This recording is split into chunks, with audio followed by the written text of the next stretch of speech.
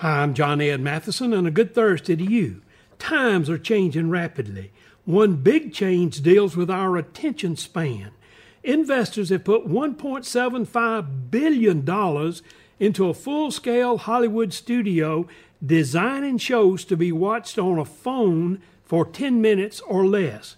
Hollywood stars will be directing and acting. Talk shows, sports, and movies will be greatly reduced in time and will be called Quibi, which is short for quick bits. You will be able to watch on your phone between horizontal and vertical versions of a show. Our traditional way of doing things in the church, like 30 to 40 minute sermons, Sunday school lessons, etc., may need to be revisited. We have a short attention span. Hollywood is addressing it. How well will the church and other organizations address it? We must address it.